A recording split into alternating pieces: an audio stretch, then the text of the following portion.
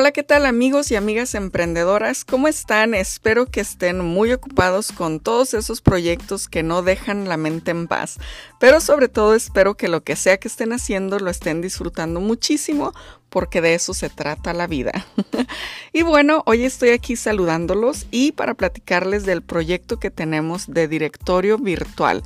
La Liga de Negocios lanza este proyecto con el propósito de promover a los negocios locales y a quienes participan como vendedores en los mercados de la ciudad. Este proyecto está padrísimo, creo que te va a interesar porque es un directorio que va a ser el punto de encuentro entre consumidor y vendedor. Es una plataforma que te permite a ti como anunciante tener un espacio que se llama Vendor ID, en donde las personas podrán ver rápidamente tu logotipo, el nombre y la descripción de tu negocio, tu foto o la foto de tus productos, y tendrás también los botones de acceso directo a tu Instagram, a tu Facebook, a tu LinkedIn, página web, etc. Además de esto, tu Vendor ID también tendrá un botón de enlace al episodio de podcast que crearemos exclusivamente para promover tu negocio y tus servicios. ¡Qué padrísimo!, ¿verdad?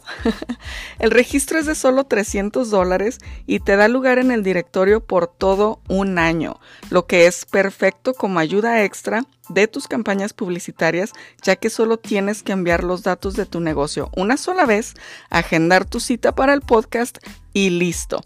Nosotros nos encargaremos de la publicidad por todo el resto del año y por todos los medios posibles, ya que buscamos posicionar este directorio en los puntos favoritos de la comunidad y de los turistas, ¿por qué no?, para buscar negocios y servicios locales.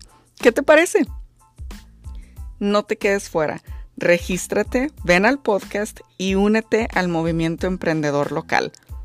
Yo soy Sandra Arlet Morales, directora general de la Liga de Negocios, y me da mucho gusto saludarte. Hasta pronto.